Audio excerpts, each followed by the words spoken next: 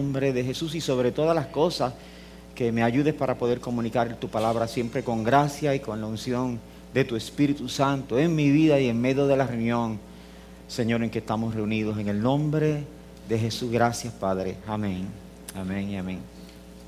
Cuando yo era bien pequeño, había una serie de televisión que a mí me gustaba mucho. Algunos lo recordarán como Quirico y esa generación, y Mirna, y toda esa gente que son, y Ceci, y toda esa gente, y Mayra, y bueno, toda esa generación de ustedes van a recordar. Se llamaba Papá lo sabe todo.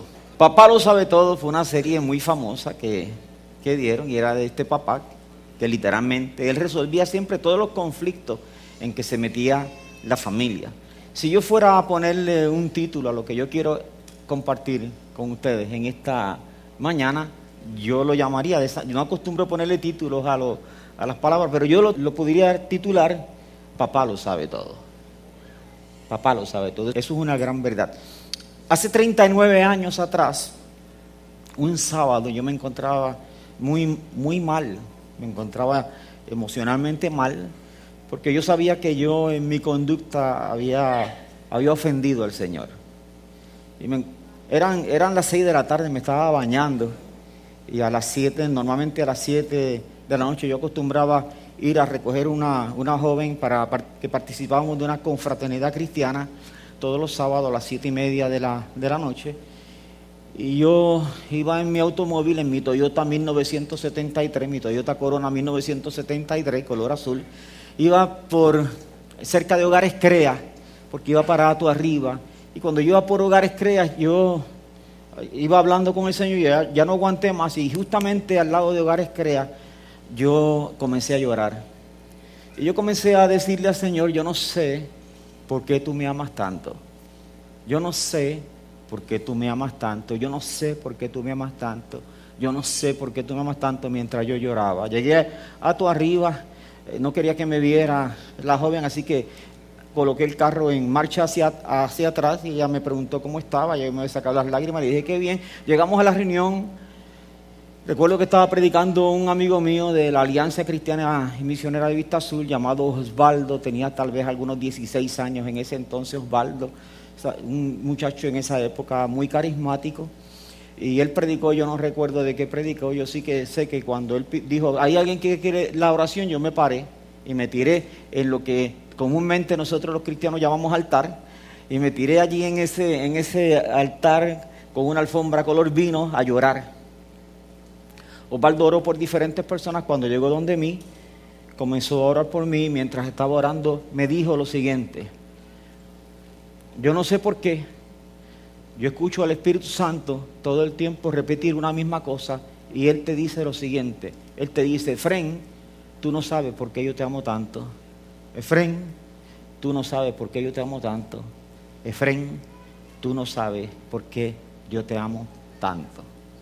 Interesante que en aquel Toyota 73, camino por la carretera 129, de Arecibo a Lares, solamente estábamos Dios y yo. Nadie más. Osvaldo no estaba en aquel automóvil, pero papá lo sabe todo. Yo me estoy comunicando bien, ¿verdad? Y si yo logro en esta mañana sembrar en el corazón de todos nosotros una profunda convicción de que papá lo sabe todo, es muy probable que nuestros corazones se llenen de una gran esperanza, de saber que no hay absolutamente nada que nos esté ocurriendo a nosotros en el presente que papá no lo sepa, porque Él lo sabe todo. Unos años después, un viernes en la noche, hace muchos años atrás, todavía lo que teníamos era este edificio, y nos reuníamos de aquí para allá, y ahí estaban los baños. Ahí había un huequito ahí que conducía a lo que son ahora cosas de poner materiales. Ahí estaban los baños que se hacían por acá. Era un viernes, había una vigilia de mujeres. Se había invitado a Doris Ortiz para predicar, nuestra hermana Doris Ortiz de Morovi. Pero Doris tuvo una confusión. Doris pensaba que la vigilia era de la iglesia, así que cuando Doris comenzó a predicar, ella siguió, como decimos nosotros en buen castellano, de rolling pin, Siguió por ahí para abajo. Y yo, cuando yo me di cuenta que ella se enredó y que no terminó la reunión, y yo dije, a rayos, qué complicado está esto, porque al otro día yo tenía un examen final en Bayamón y yo para esa época estudiaba consejería pastoral en Bayamón y tenía que estar a las 7 de la mañana, 7 menos 5 de la mañana, todos los sábados en Bayamón. Llevaba un tiempo ahí y al otro día tenía examen final y yo dije, bueno, cuando termine la vigilia, qué bien, a las 10 yo me voy y repaso todo lo que tengo y me acuesto temprano y me levanto bien tempranito, qué sé yo, a las 5 menos 20 de la mañana y ya a las 6 menos 10 de la mañana. Esa época era época no de expresos, ¿ok? Tú tenías que rasparte la número 2 hasta Bayamón. Y yo dije, pues me voy temprano y estoy allí a las 7 de la mañana para coger mi examen final. Pero cuando ella se embolinó por ahí a predicar y lo siguió, yo dije, rayo, esto se complicó, yo no me puedo ir, Señor. Cuando eran las 11 y pico de la noche, ella dijo, póngase de pie que vamos a tener un tiempo de oración. Y entonces yo cogí y me recosté de aquello atribulado con todo lo que tenía. Yo decía, no me va a dar el tiempo, Dios mío, en lo que yo llego a casa y me acuesto y me pongo a estudiar y me levanto y qué difícil va a ser. Y entonces yo estoy allí en aquella esquina y me recosté y yo comienzo a decirle al Señor, Señor, ayúdame, Señor, yo necesito que tú me ayudes, yo necesito que tú me renueves la fuerza, porque yo me siento tan cansado, yo estoy literalmente tan cansado. Eso es una oración en privado que yo estoy haciendo en aquella esquinita. En eso Doris dice, véngase, acérquese todo acá. Y nos acercamos todos para el área donde iba a estar. Y cuando nos estamos acercando, Doris me señaló a mí y dijo, ven acá. Y yo me acerqué, ¿dónde ella? Me acerqué ahí. Cuando me acerqué, ella me puso las manos en la cabeza y me dice, y comienza a darme una palabra profética que me dice, hijo mío, tú estás tan, así te dice el Señor, tú estás tan cansado y en esta hora yo voy a renovar tus fuerzas como el búfalo. En aquella esquina no había nadie conmigo. Yo no estaba en una silla al lado de alguien haciendo una oración. Yo me había separado de todo el mundo.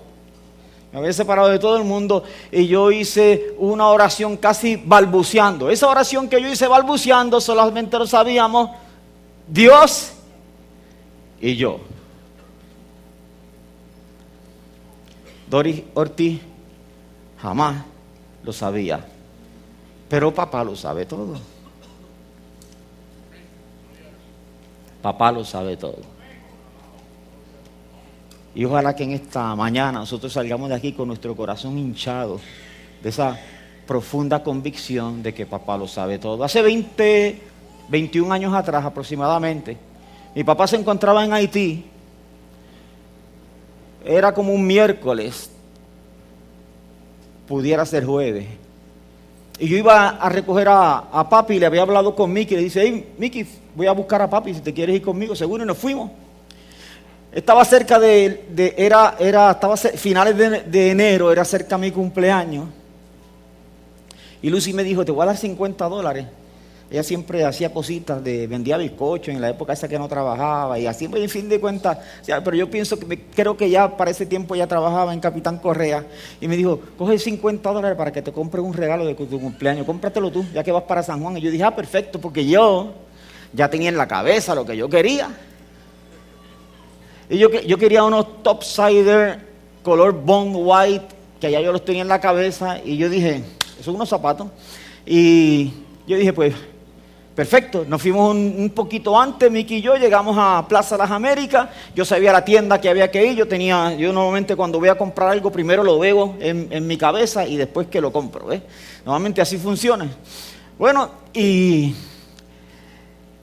llegué a la tienda llena, yo sabía, y le dije a Miki, allí están lo que yo quiero. Y llegué y vi los tops, y cuando me estoy acercando le digo a Miki, chacho, eso es de Dios.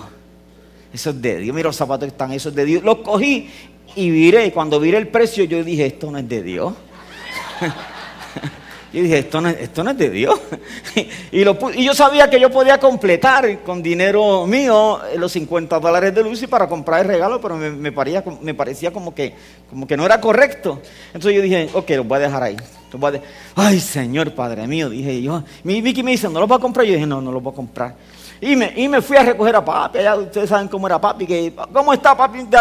Contento, feliz, papi. Tremendo, decía papi. Entonces, ¿cómo estuvo ese viaje? Tremendo, dijo papi. Y ahí estamos, chévere, bajamos para Arecibo.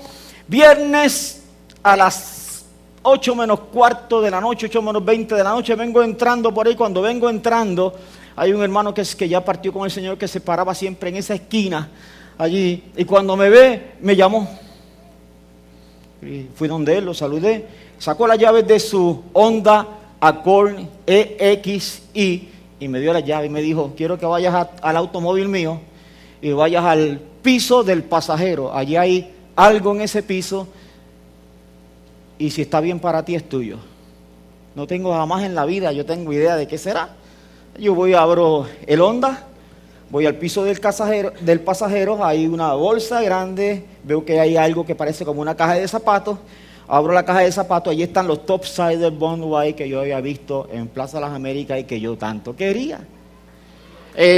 Los miro y yo digo, no puede ser. Cuando los miro son 611, yo dije, no, pues esto sí que es de Dios. Ahí mismo me quité los zapatos que yo tenía, me los puse para probar y eran perfectos para mí. Yo todavía vengo con el corazón bum, bum, bum, bum, bum, bum, bum. Vengo entrando por ahí, pasmado todavía. ¿Cómo será posible que este hombre haya comprado los zapatos que yo quiero? El mismo color, el mismo size, la misma marca, todo exactamente igual, es el mismo zapato. Entonces yo vengo y entro y le cuento, le digo, yo te tengo que contar lo que pasó. Y le cuento todo ese proceso y él me dice, los compré hace 3 meses. Me los puse en la tienda, todo estaba bien, pero nunca me los había vuelto a poner, simplemente los probé. Los guardé porque realmente, me dice, yo tengo muchos pares de zapatos. Hoy quise ponérmelos para el culto. Y cuando me los fui a poner, descubrí que los zapatos me apretaban. Y en ese momento dije, ya no los puedo devolver, pasó tanto tiempo. Y yo dije, ¿qué voy a hacer con estos zapatos? Y dije, pues se los tengo que regalar a alguien. Pregunté a quién se los regalo y el primer nombre que vino a mi mente, a quien se los tenía que dar era a ti. Y me dijo, así que gloria a Dios. Domingo, eso fue viernes, domingo en la mañana, me puse un pantaloncito Bond White, me puse mis zapatos Topsider Bond White, y estaba ahí parado en el edificio, afuera en el balcón, cuando viene subiendo Mickey, y Mickey me dice, me ve, y me dio los zapatos, y me dice, hermano, ¿los compraste? Y yo le dije, no los compré. Me hace una mueca típica de Mickey, y yo le dije, el Señor me los regaló. Y me dice, ¿cómo? Y les conté la historia de cómo el Señor me lo regaló. Ahora, el hermano que me lo regaló, Orlando no sabía nada. Para nada, él no sabía nada. Y mucho menos 3 meses antes. Pero papá lo sabe todo. Amén. Es que papá lo sabe todo. Él lo sabe todo. Y eso es lo que yo he orado, para que en esta mañana el corazón de nosotros sea impresionado con esa profunda verdad de que no hay nada que esté ocurriendo en la vida tuya, absolutamente nada, que Dios no lo sepa. Y que no hay nada que esté ocurriendo en la vida tuya que Dios no tenga el poder para cambiarlo. Él tiene el poder para cambiarlo. Definitivamente Él tiene el poder para cambiarlo. ¿Por qué Él no lo ha cambiado hoy? Es porque Él lo sabe todo. Él sabe más que tú y Él sabe más que yo. Algunos de nosotros pensamos que por lo que estamos pasando ya no aguantamos más. Es que nosotros mismos ni nos conocemos como debe de ser. Dios nos conoce mejor que como nosotros nos conocemos. Nosotros pensamos que nosotros hemos llegado al límite. Pero papá lo sabe todo. Él sabe que todavía no hemos llegado al límite. Y hay momentos en nuestra vida en que una crisis de 70% puede producir el cambio que Dios quiere ahora. Habrá momentos en nuestra vida que una crisis al 90% podrá producir en tu vida y en la mía el cambio que Dios quiere ahora. Pero hay momentos en que Dios sabe que una crisis al 100% es la única que puede cambiar aquella área de mi vida que Dios quiere cambiar ahora. Es como las personas que hacen ejercicio porque quieren estar saludables, pero están los que quieren verse todavía mucho mejor y hacen ejercicio y pueden hacer trabajos de resistencia al 70%, van a lograr un crecimiento. Pero si tú quieres lograr el máximo crecimiento, tú tienes que llevar tu cuerpo al límite. Y tú llevas tu cuerpo al límite y llevándolo al límite tú obtendrás el mayor crecimiento posible para ti. Entonces Dios sabe que no hemos llegado al límite. Y Dios, como nos ama tanto y no es un padre consentidor, Él está dispuesto en momentos dados a llevarnos al límite. Y nosotros estamos al 90%, nos estamos volviendo locos. Dios, no aguanto más, me voy a volver loco. Dios mío, ayúdame, no aguanto más esto. Y Dios sabe que todavía yo aguanto más. Y máxime, que nunca Él nos ha hecho una promesa en que nos deje desprovisto de su gracia. Y que nunca nos ha hecho una promesa que nos deje desprovisto de su fuerza y de su poder. Quiere decir esto en buen español, que aun cuando se agotaran tus límites del 100%, todavía hay gracia de Dios sobre el 100% para seguir empujando y Dios permitir alguna situación en la vida de nosotros que va a producir los cambios que Dios quiere hacer en nuestras vidas. La evidencia bíblica, hermanos, sobre esto que estamos hablando es literalmente, es abrumadora. Yo no la voy a dar toda, pero sí yo te voy a mencionar algunos pasajes de la Escritura que quedan en la grabación. Si a alguien le interesa el bosquejo, yo se los envío por email luego, etcétera. Yo los voy a citar rapidito para ganar en algún tiempo. Primera de Juan 3:20 dice así: pues si nuestro corazón nos reprende, mayor que nuestro corazón es Dios y Él sabe todas las cosas. Primera de Juan 3:20 nos dice la Escritura que el Dios de nosotros sabe ¿qué cosas? Todas las cosas. Jeremías capítulo 1, verso 4 a 5 dice así: vino pues palabra de Jehová a mí diciendo, antes que te formase en el vientre te conocí. O sea, Dios está diciendo, cuando tú no existías yo te conocía. Wow. Ese es el conocimiento perfecto, porque Dios no conoce las cosas cuando ocurren.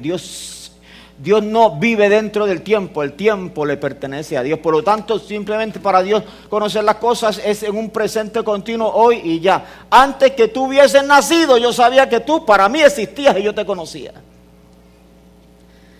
Y antes que nacieses, no habías nacido, yo te santifiqué, dice el texto. Y no habías nacido y te di por profeta a las naciones. Y eso habla acerca de lo que es la elección de Dios. Que aún no habían nacido los dos nenes y Dios dijo, el mayor servirá al menor. Elección de Dios, decisiones de Dios. Te conocí cuando tú ni siquiera habías nacido. Mateo 10, 29 al 30, no se venden dos gorriones por una monedita. Sin embargo, ni uno de ellos caerá a tierra sin que lo permita el Padre. Y el verso 30 dice, y Él les tiene contado a ustedes aún los cabellos de la cabeza. Ese es el conocimiento que Dios tiene. Es un conocimiento total, es un conocimiento absoluto. Estuve leyendo Mateo 10, 29 al 30. Isaías 46, 9 al 10, un verso que no se puede quedar en esta presentación. Acordaos de las cosas pasadas, desde los tiempos antiguos. Porque yo soy Dios y no hay otro Dios y nada hay semejante a mí. Que anuncio lo por venir desde el principio. Y desde la antigüedad lo que aún no era hecho. Que digo, mi consejo permanecerá y haré todo lo que quiero. El conocimiento de Dios es pleno. El conocimiento de Dios es perfecto. Anuncia las cosas y hace todo lo que Dios quiere. Estoy bajando la cuesta con los versos bíblicos ya. Hebreos 4:12 dice, porque la palabra de Dios es viva y eficaz, y más cortante que toda espada de dos filos, y penetra hasta partir el alma y el espíritu, las coyunturas y los tuétanos, y discierne los pensamientos y las intenciones del corazón. Algo que nosotros a veces nos jactamos. Yo sé por qué lo está haciendo. Embuste. El único que sabe es Dios. Yo sé la intención con que tú vienes. Embuste.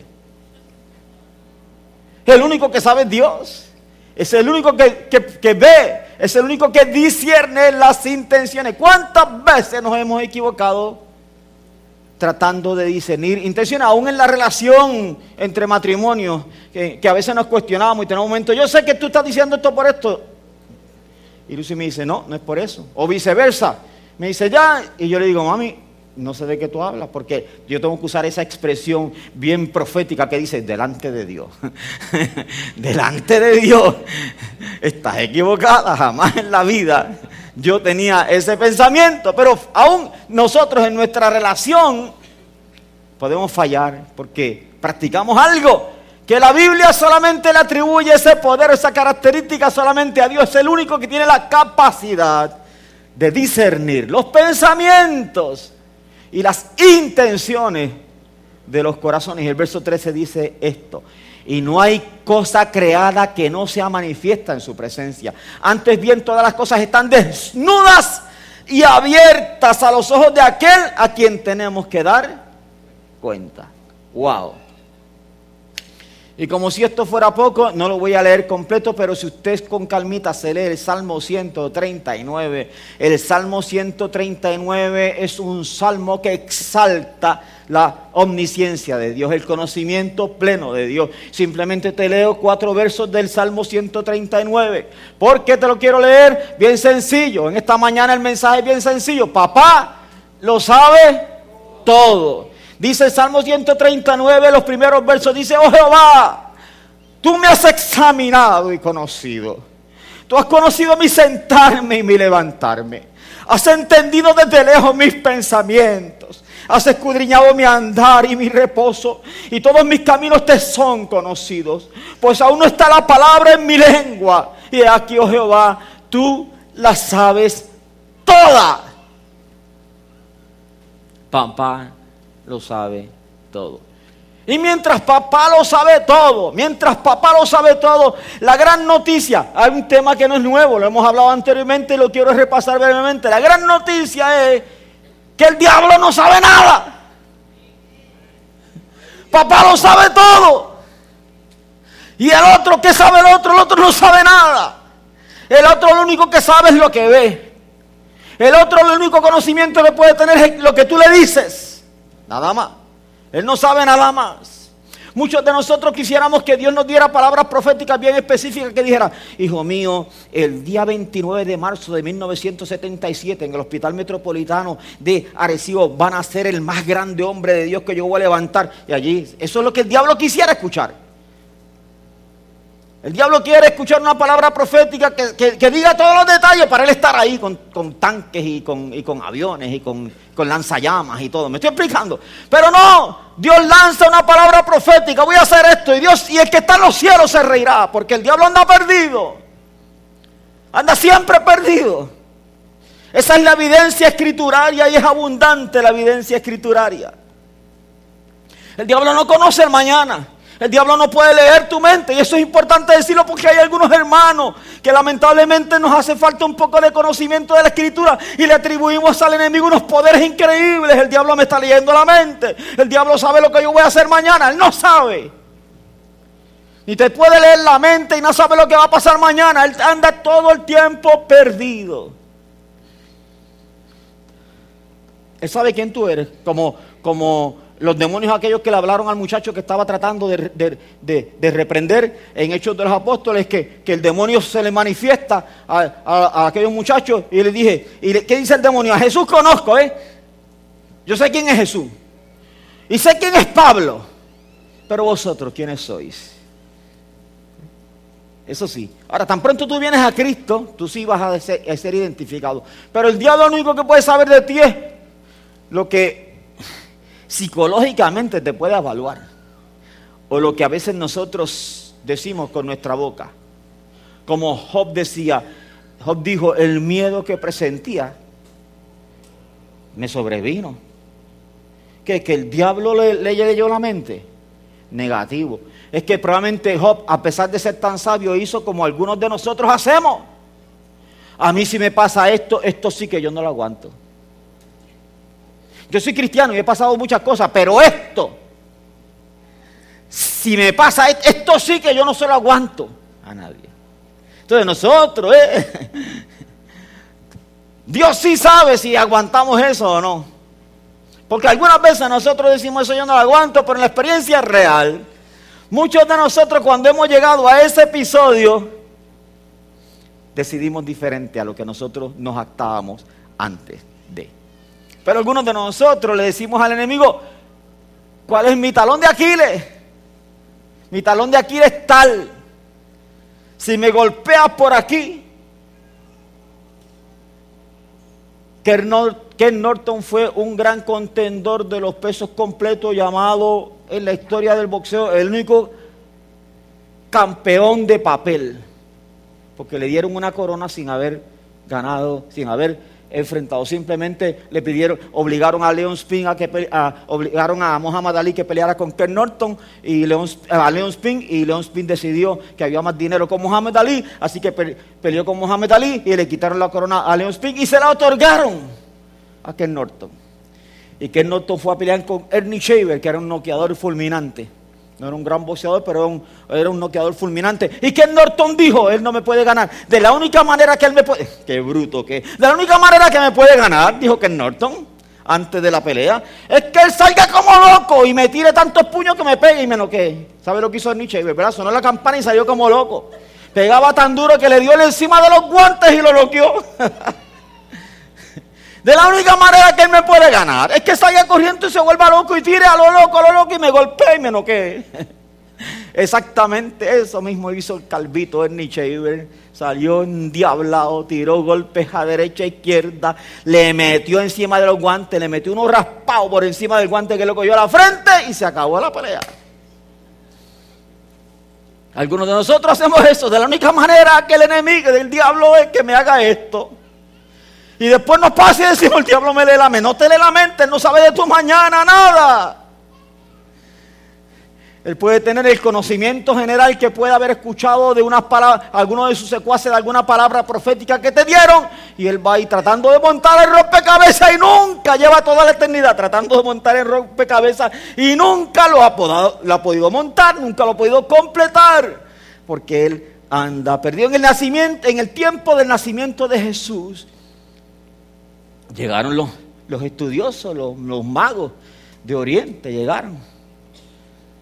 Y se encontraron con Herodes, tipo Satán, tipo de Satanás. Y le dicen, ¿dónde es que está el Salvador del mundo? Y Herodes, tipo Satán, se le prendió lo malo, se le metió el diablo. Nosotros queremos adorarlo. Y Herodes le dice, yo también quiero adorarlo. Cuando lo encuentres, dígame dónde está. Ellos se fueron y lo encontraron. El Señor les habló a ellos y le dice, no regreses donde Herodes ni le diga dónde lo encontré. Así que como ellos no regresaron, más diablo se le metió a Herodes, tipo Satán, y toma la decisión que dice, bueno, como no encontramos al nene, lo voy a matar. ¿Cómo lo voy a matar? Voy a mandar a matar a todos los niños. Y cuando Herodes antes de que Herodes diga voy a mandar a matar a todos los niños, el Señor le habla a José, no le habla a María. Es interesante, el Señor valida la paternidad de José. No le habló a María, le habló a José y le dijo,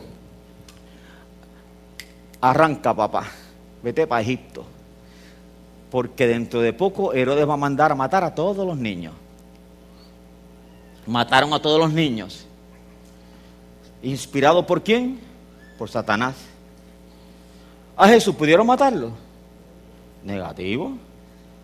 Nunca lo encontró. ¿Por qué no lo encontró? Porque el diablo siempre anda perdido. ¿Tú recuerdas aquella vieja canción que dice, cuando tú vayas yo vengo? Dios se la puede cantar al diablo todos los días. Y está perfectamente bien. Es más, tu amigo, tu pobre diablo. Tu amigo, tu pobre diablo. Es así. Entonces, pasan los años, 30 años y no pasa nada. A los 30 años aparece uno predicando con pelo de camello, come langosta, con un mensaje poderoso. El tipo tiene la edad, el tipo tiene el mensaje y el tipo tiene seguidores. Tengo que matarlo porque ese es. Se me escapó, pero ese es. ¡Qué bruto! Ese era Juan el Bautista. Planifica matar a Juan, lo cual en efecto hace. Pero al que era, a ese no lo tocó. ¿Por qué? Porque estaba perdido. Me imagino cuál sería la sorpresa cuando Juan lo bautiza y Juan mismo testifica en el Evangelio de Juan. Él dice, el que me envió a bautizar a mí, me dijo que aquel que yo viera que se posara la paloma encima de él, ese era el Cordero de Dios. Y él mismo comienza, y ahí empieza a cambiar su mensaje en esos días, donde empieza a decir, yo no soy, es el otro. Pasó igual en los tiempos de Moisés. En los tiempos de Moisés era sencillo.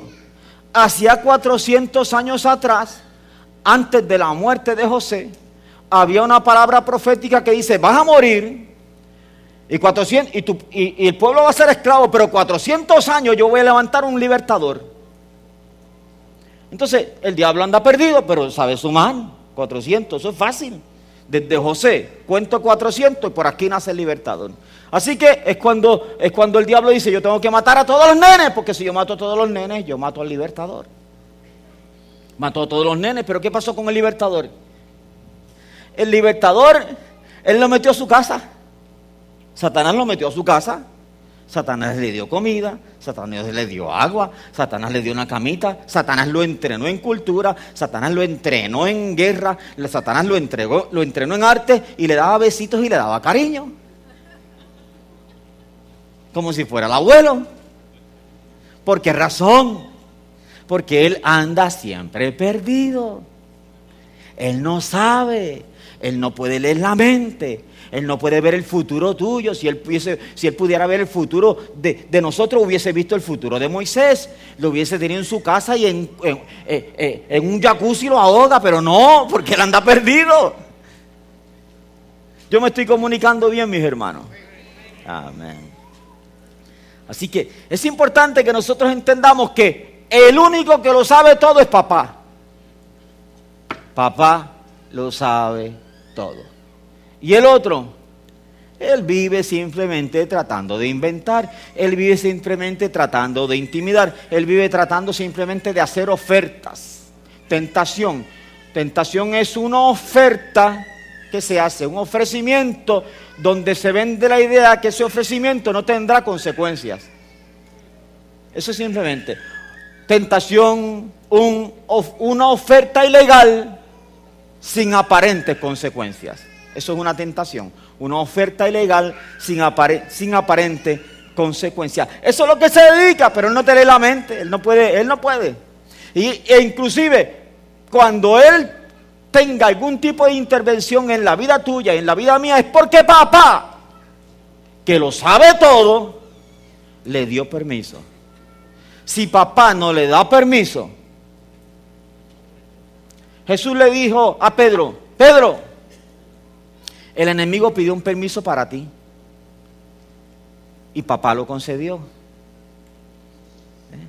Leemos el libro de Job. El enemigo pidió un permiso para Job.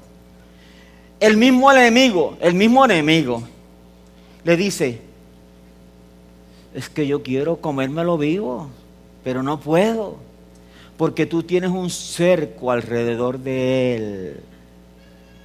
El mismo enemigo, Satanás, dice, yo ese tipo lo odio. Yo lo odio, ese tipo te ama, ese tipo predica, ese tipo se habla, le enseña la palabra a otro. Yo lo odio, yo quiero matarlo, pero no puedo tocarlo. Y el que está en los cielos se reirá, porque papá lo sabe todo. ¿Quieres tocarlo? Sí, eso es lo que yo quiero. Dame un break para tocarlo. Ok, te doy un break para tocarlo. Hasta aquí. Así que cualquier cosa que esté ocurriendo en tu vida y en mi vida, es porque papá, que lo sabe todo, otorgó un permiso. Porque papá, que lo sabe todo, tiene un plan. Porque papá, que lo sabe todo, Continuamente se ríe de las cosas que inventa el enemigo y que trama el enemigo, porque papá, que lo sabe todo, es capaz de tomar cualquier cosa que sea contraria en la vida tuya y en la vida mía, cambiarlo para bien. Esa es la especialidad de papá. La especialidad de papá es hacer que se cumpla en la vida tuya y en la vida mía Romanos 8:28, que dice así: y sabemos que a los que aman a Dios todas las cosas operan para bien. Aquellos que hemos sido llamados por Él, aquellos que amamos a Dios, hemos entendido esa gran diferencia. Así que esta palabra en esta mañana no se trata de un estudio sobre el enemigo, para nada. Esta palabra es unos pensamientos que en voz alta yo quiero lanzarlos acerca de una característica que acompaña a Dios todos los días de nuestra vida y a veces a nosotros se nos olvida, y esa característica es que papá lo sabe todo. Lo sabe tanto. ¿No te ha pasado a ti que a veces has hecho una oración y parece que esa oración corrió a la velocidad de la luz? Que no bien terminaste de hacer la oración y ya fue contestada. ¿Por qué razón? Porque papá lo sabe todo. Hay un texto en la Escritura, Isaías 65:24, que dice: y antes que clamen, yo responderé. Habrá momentos en la vida de nosotros, y probablemente muchos de nosotros pudiéramos en esta mañana, si yo dijera, ok, vamos a hacer un ejercicio bien sencillo. Párense por aquí todos aquellos que tienen un testimonio que contar, que dé una muestra real, práctica, clara, de que papá lo sabe todo en la vida tuya. Y muchos de nosotros podemos pasar y tomar este micrófono y contar testimonios acerca de cosas en las que Dios se manifestó en la vida tuya, que solamente tú y nadie más que tú lo sabías. Cosas que Dios hizo, cosas que Dios te dijo, cosas que Dios te otorgó. Los testimonios que yo te conté no son los únicos. Yo te puedo en esta mañana contar 20, 30, 40 testimonios más. Evidencia de que papá lo sabe todo. Cosas que yo he anhelado en mi corazón, simplemente un anhelo. Cosas que ni siquiera le he pedido. Cosas que ni siquiera yo le he dicho, Señor, yo quiero esto. Y Dios en forma específica, el anhelo del corazón lo otorga. Palabras que yo en mi oración en privado, donde nadie más estaba, yo he dicho. Y luego, unos minutos después, una hora después, al otro día, Dios se encarga de decirla exactamente de la misma forma en que fue. Estoy recordando, estoy aquí, hace años atrás tuvimos una reunión por la noche y vino un hermano que vino de Estados Unidos, que sé que era de Atillo antes, y me dio una palabra a mí por una esquina por allá, yo no lo conocía, me dio una palabrota así bien tremenda y yo me quedé así tan impresionado. Y yo vi que él se acercó donde Quirico, y entonces le digo a Quirico, yo vi que este hermano estuvo hablando contigo. Uno así me dice, sí. Yo le digo, ¿tú lo conoces? Y me dice, no, nunca. Si viera lo que me pasó. Me dice Quirico. Yo le digo, ¿qué te pasó? Me dice, yo estaba bañándome para venir a la reunión. Y me puse a orar con Dios en el baño. Y le dije a Dios unas cosas específicas en el baño. Y cuando llego aquí, ese hombre me pone las manos encima. Y lo mismo que yo le estaba diciendo en el baño a Dios, el hombre me lo dijo. Fui donde otro hermano, porque también me di cuenta que había hablado, que le había puesto las manos a otro. Así que fui donde otro hermano. Y le dije, vi que este hermano así oró por ti. ¿Sí? ¿Qué pasó? Me dice, muchacho, cállate. Me dice, ese hombre me dijo unas cosas así. Fui donde otro porque lo vi que oró por mí y por 3 más. Y fui donde él. Y yo así, usted sabe que eso es trabajo pastoral, ¿verdad? Entonces fui donde el otro y le dije, oye, ven acá. Le dije, ven acá. Vi que este hermano así oró por ti. Sí, ¿cómo fue tu experiencia? Me dice, increíble. Me dice, ese hombre me dijo cosas que solamente Dios y yo sabemos, porque fue del tiempo en que yo viví en la calle. Del tiempo en que yo viví en la calle, donde Dios tuvo misericordia conmigo, me dijo, te libré de esto. Así me empezó a señalar las cosas que solamente Dios y yo sabíamos. ¿Por qué? Porque papá lo sabe todo. Ese es el Dios de nosotros, ese es el Dios tuyo, ese es el Dios mío, es el Dios que lo sabe todo. Amén. Así que Dios en su gran sabiduría, Él arregla todas las cosas. Él las va a arreglar. Él sabe lo que hay en la próxima curva. Él sabe. Nosotros estamos aquí volviéndonos locos, pero Dios sabe que en la próxima curva hay una puerta. Y nosotros estamos viendo oscuridad, pero Él sabe que allí hay una puerta. Y esa puerta, Él tiene la llave. Y en esa puerta Él tiene la persona correcta que va a abrir la puerta justamente cuando yo llegue por allí. Y como si fuera Superman, como si fuera Flash, me saca y digo, ¿qué pasó aquí? Dios, porque papá lo sabe todo. Él quiere cambiarnos a nosotros. Y por esa razón Él permite el día malo. Por esa razón Él permite la adversidad de nuestras vidas. Por esa razón Él permite inclusive la actividad satánica, inclusive en nuestras vidas, porque Él la va a usar para provecho siempre. Porque es en momentos como ese. Es en momentos cuando nosotros estamos en el día malo. Vamos a admitirlo, vamos a ser honestos. ¿Cuándo es cuando nosotros más oramos? En el día malo. En el día malo. En el día malo es es tan cierto y tan cierto y tan cierto que en estos días después de casi 41 años de cristiano, yo hice el gran descubrimiento que el libro de la Biblia, ¿sabe cuál es el libro de la Biblia que yo menos leo? ¿Sabe cuál es el libro de la Biblia que yo descubrí que solamente sabía un pasaje y porque se canta y un verso más? No, de todo ese libro, eso es todo lo que yo sé. Lamentaciones. Muchos de ustedes también, ¿verdad? Tampoco lo leen.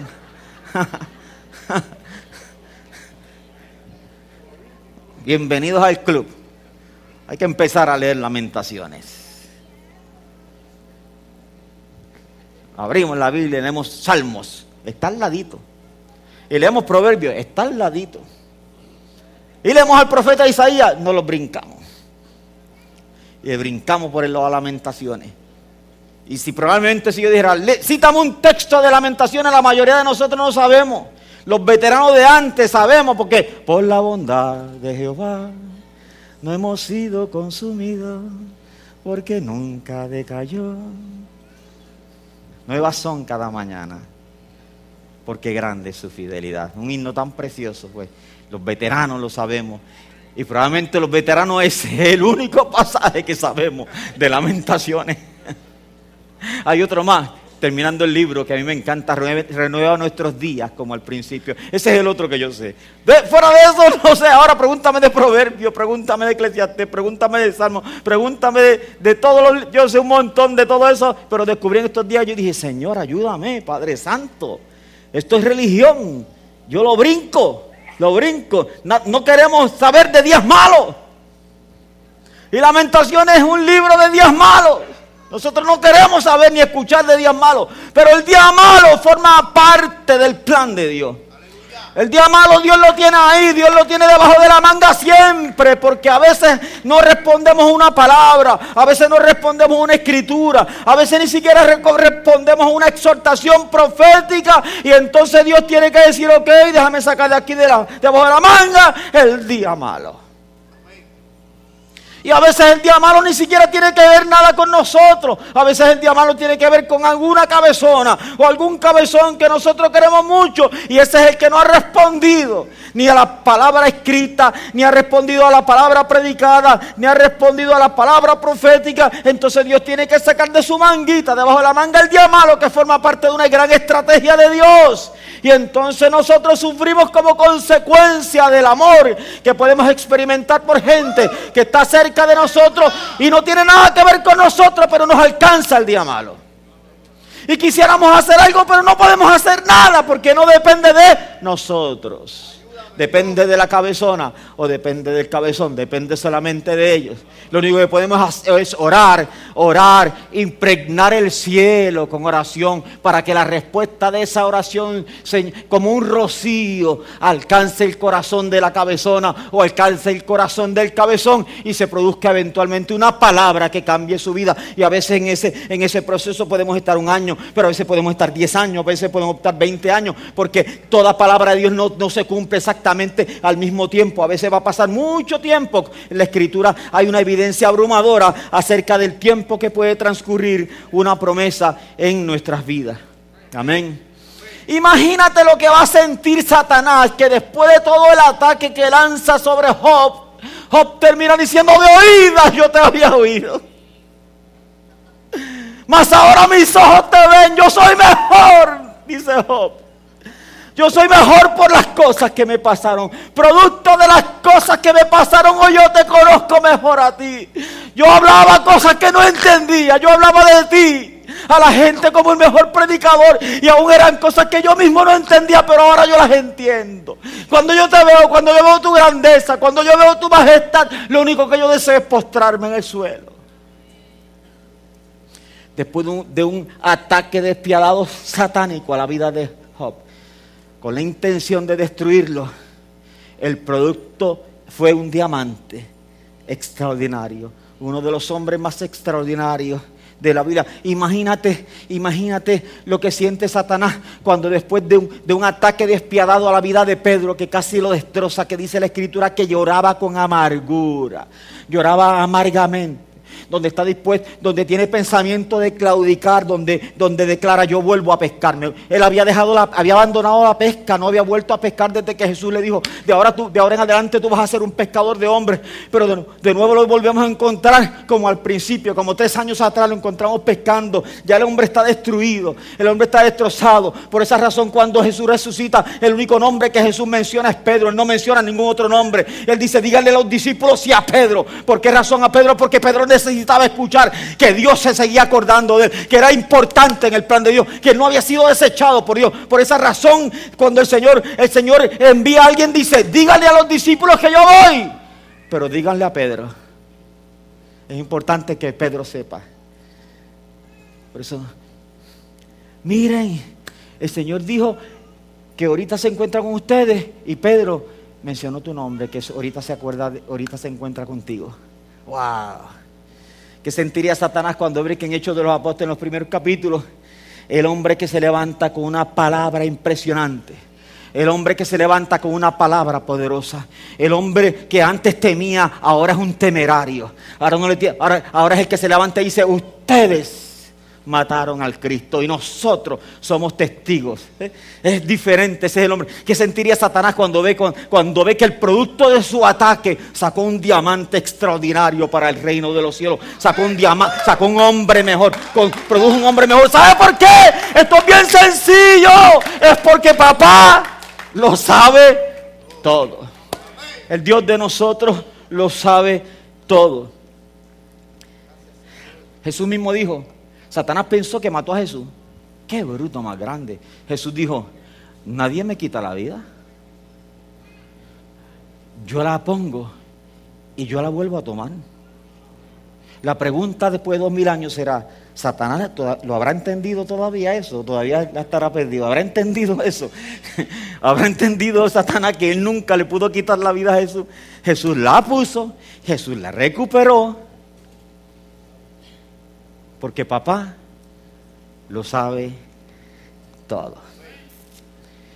Así que estoy terminando, mis hermanos.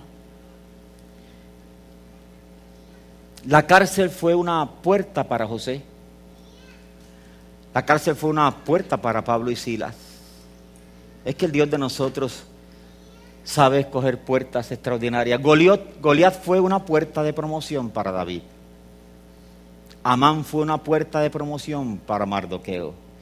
Los sátrapas en el libro de Daniel fueron puertas de promoción para Daniel. Tu enemigo forma parte del plan de Dios. No es que Dios lo incita al mal, es que Dios los usa, y el que está en los cielos se reirá. Y Dios se ríe. Forman parte de lo que es la promoción de Dios para la vida tuya y para la vida mía. Pero papá lo sabe todo. En toda crisis hay una puerta que Dios ha colocado. Pero sabe, había miles de personas cuando Goliat ofendía a Israel. Había miles de personas allí. Miles. Goliat era una puerta, pero nadie lo sabía. Ni el rey lo sabía. Nadie sabía que Goliat era una puerta de promoción.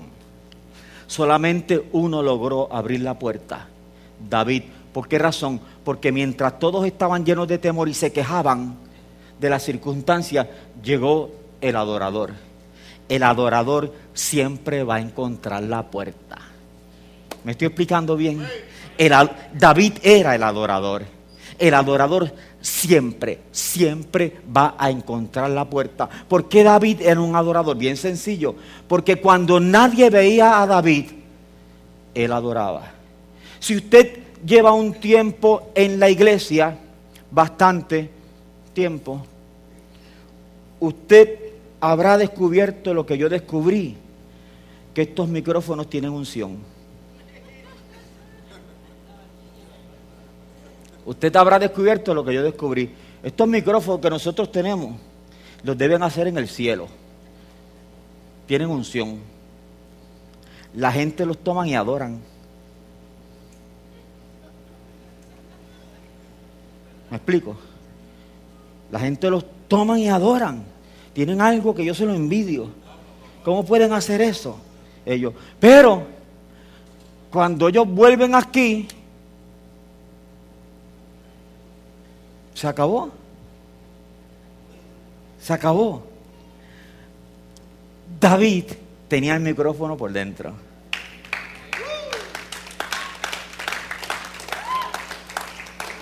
David era un adorador 24/7. ¿Por qué Goliat era una puerta? Porque cuando el chamaco estaba en medio del desierto con las ovejas de su padre, él estaba con un instrumento. Alma mía, alaba a Jehová, al que te dio la vida y vino a ser morada en ti. Alma mía, no quiero que estés triste, pues Cristo te hizo libre. Él estaba ahí, mientras está solito allí. Y volvía y terminaba esa pieza con alma, corazón y vida, como decía una vieja canción. Y cuando terminaba esa, se inspiraba. Y agarraba el arca y tocaba y levantaba otra vez. Y levantaba otro cántico de alabanza, y levantaba otro cántico de adoración. Y pasaba las vigilias de la noche adorando al Señor. Y el Señor lo fortalecía, porque cuando venía un animal, dice la Escritura que el chamaquito que le metía las manos, porque es que en la presencia del Señor hay plenitud de gozo. Es que el gozo del Señor es mi fortaleza. Y entonces le metía las manos. Así que cuando él ve a Goliat es uno más. Yo estoy acostumbrado a él. Él no es nada diferente para mí. Una que otra noche yo me enfrento a alguien como él, probablemente más feroz que él. Por esa razón, cuando todo el mundo tiene miedo, él le dice, yo te voy a matar. Él no está diciendo, Dios mío, ayúdame, Padre Santo, ese tipo está grande. Le dice, no, para nada. Si tú miras el texto, le dice, yo te voy a matar. Y yo te voy a cortar la cabeza, te la voy a cortar. ¿Qué fue lo que hizo David? Lo mató y le cortó la cabeza. Porque David era un adorador. Y Goliat no era otra cosa que una puerta de promoción para un adorador. ¿Cuántos adoradores estarán en esta mañana que están a punto de descubrir una puerta de promoción que Dios tiene para tu vida y que Dios tiene para mi vida? Papá lo sabe todo. Hay algo que yo aprendí. Regálame unos minutos. Yo aprendí esto. Dios está más interesado en mí que en las cosas que yo hago. Y Dios está más interesado en lo que me pasa por dentro que lo que me pasa por fuera. Y nosotros estamos orando continuamente. Señor, quita esto de aquí, quita esto de allá, quita esto. Y Dios dice, yo voy a quitar esas cosas, pero es que antes tengo que quitar algo que está dentro de ti, porque yo estoy más interesado en lo que está pasando dentro de ti, Efraín, que las cosas que están pasando alrededor de Efraín. Y nosotros estamos más interesados en que Dios trabaje con las cosas que están fuera de Efraín que con las cosas que están dentro de Efraín. Termino con este testimonio que conté hace 2 años atrás, impresionante, un testimonio impresionante. Termino con esto para que tengamos una palabra de oración.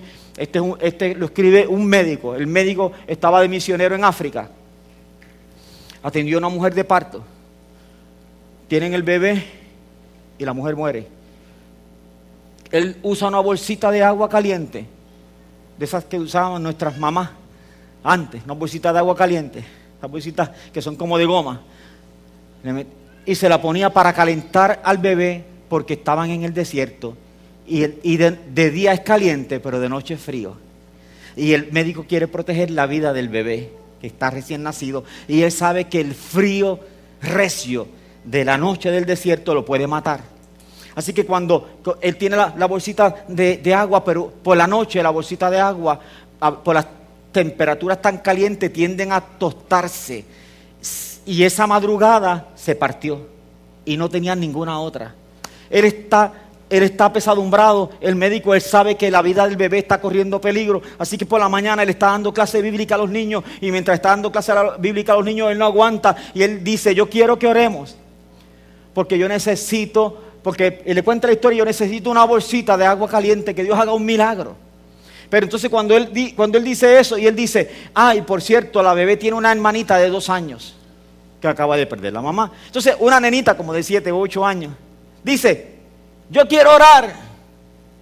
Y la nena dice: Señor, yo te voy a pedir que tú hoy por la tarde envíes una bolsa de agua caliente para ese bebé. Dice la nena: y quiero pedirte algo más, dice niña. Quiero que envíes una muñeca bien linda para la hermanita de 2 años. El médico misionero, cuando la nena hace esa oración, se siente tan frustrado, porque él dice: ¿cómo yo le voy a quitar la fe a esa nena? Eso no puede pasar, dice él. Eso no puede pasar porque para esa época él viene de Estados Unidos, está en África, y un envío se tardaba, él tenía que pedir las cosas, y un envío se tardaba cerca de 3 meses en llegar. 3 meses en esa época en llegar a África, a donde él estaba. Así que él estaba apesadumbrado, pero él decidió que no iba a hacer nada. Por la tarde llegó un camión con una caja. Todos están sorprendidos. Él va y abre la caja. Cuando abre la caja, están los niños allí pendientes. Lo primero que hay encima de la caja es una bolsita de agua caliente. De agua de esta, una bolsita de goma de esa para agua caliente. Él se queda pasmado. La nena que está allá sale corriendo y dijo: si ahí hay una bolsa de agua caliente, adentro hay una muñeca. Y la nena salió corriendo y se ajosicó, como decimos nosotros en buen castellano, en la caja, metió la mano y sacó una muñequita linda para la nena. Y el médico tenía una nota que decía que ese envío lo había enviado la misión de Estados Unidos hacía 5 meses atrás. Aún no está la palabra en la boca y Dios la sabe toda. Antes de que clamen, yo responderé, dice el Señor. Te puedes poner sobre tus pies. Yo pienso que todos nosotros los que estamos aquí podemos darle un aplauso a Él, a la gloria de Él, a la gloria que cantamos, a la gloria de ese Dios bueno. Y podemos decir: gracias, papá, porque tú lo sabes todo. Tú lo sabes todo, tú lo sabes todo. Si tú estás pasando por el día malo, si tú estás pasando por tiempos de adversidad, acércate un momento aquí. Vamos juntos a tener una palabra de oración a ese papá que lo sabe todo. Y que Él sabe. Yo te quiero decir con mucha responsabilidad en el nombre del Señor: no hay una promesa que Él te haya hecho que se le haya olvidado, ni una. Él lo sabe todo. No hay una palabra que Él te haya dado que se le haya olvidado. No hay una, es que no hay una, es que Él lo sabe todo. No hay una sola palabra, no hay una sola promesa que Él te haya hecho que Él haya podido olvidar en el camino. Ninguna. Y Él no juega contigo, Él no juega conmigo, Él no juega con nosotros. Él es real, Él es verdadero. Él llega a tiempo. Aún no está la palabra en la boca, Él la sabe toda. Padre, en el nombre de Jesús te damos tantas gracias. Gracias por Johan, Señor. Gracias por el milagro en la vida de él. Él es un testimonio de que tú lo sabes todo, Señor. Y de que tú eres bueno, de que tú llegas a tiempo, Señor. de que cuando nosotros pensamos que nos podemos preguntar, Señor, ¿hasta cuándo? ¿Y por qué? ¿Y cómo? Y ya me quedé sin fuerza. Tú eres el Dios que nos renueva las fuerzas cada mañana, Señor. Nos renuevas tu misericordia cada mañana. Y aquí están mis hermanos, Señor. Todos los que están aquí están pasando en alguna medida por tiempo difícil, por un día malo, Señor, por una mala noticia, por alguna situación, en algún diagnóstico en su cuerpo, Señor eterno, por alguna hija, por algún hijo, Señor, que han tomado decisiones incorrectas, decisiones equivocadas, Padre Santo, que han elegido mal, Padre Santo. Pero, Señor, en esta mañana tú deseas, Padre Santo, recordarnos a nosotros tus bondades, tus misericordias, y que tú eres el Dios que llegas a tiempo y que definitivamente, Señor, tú lo sabes todo.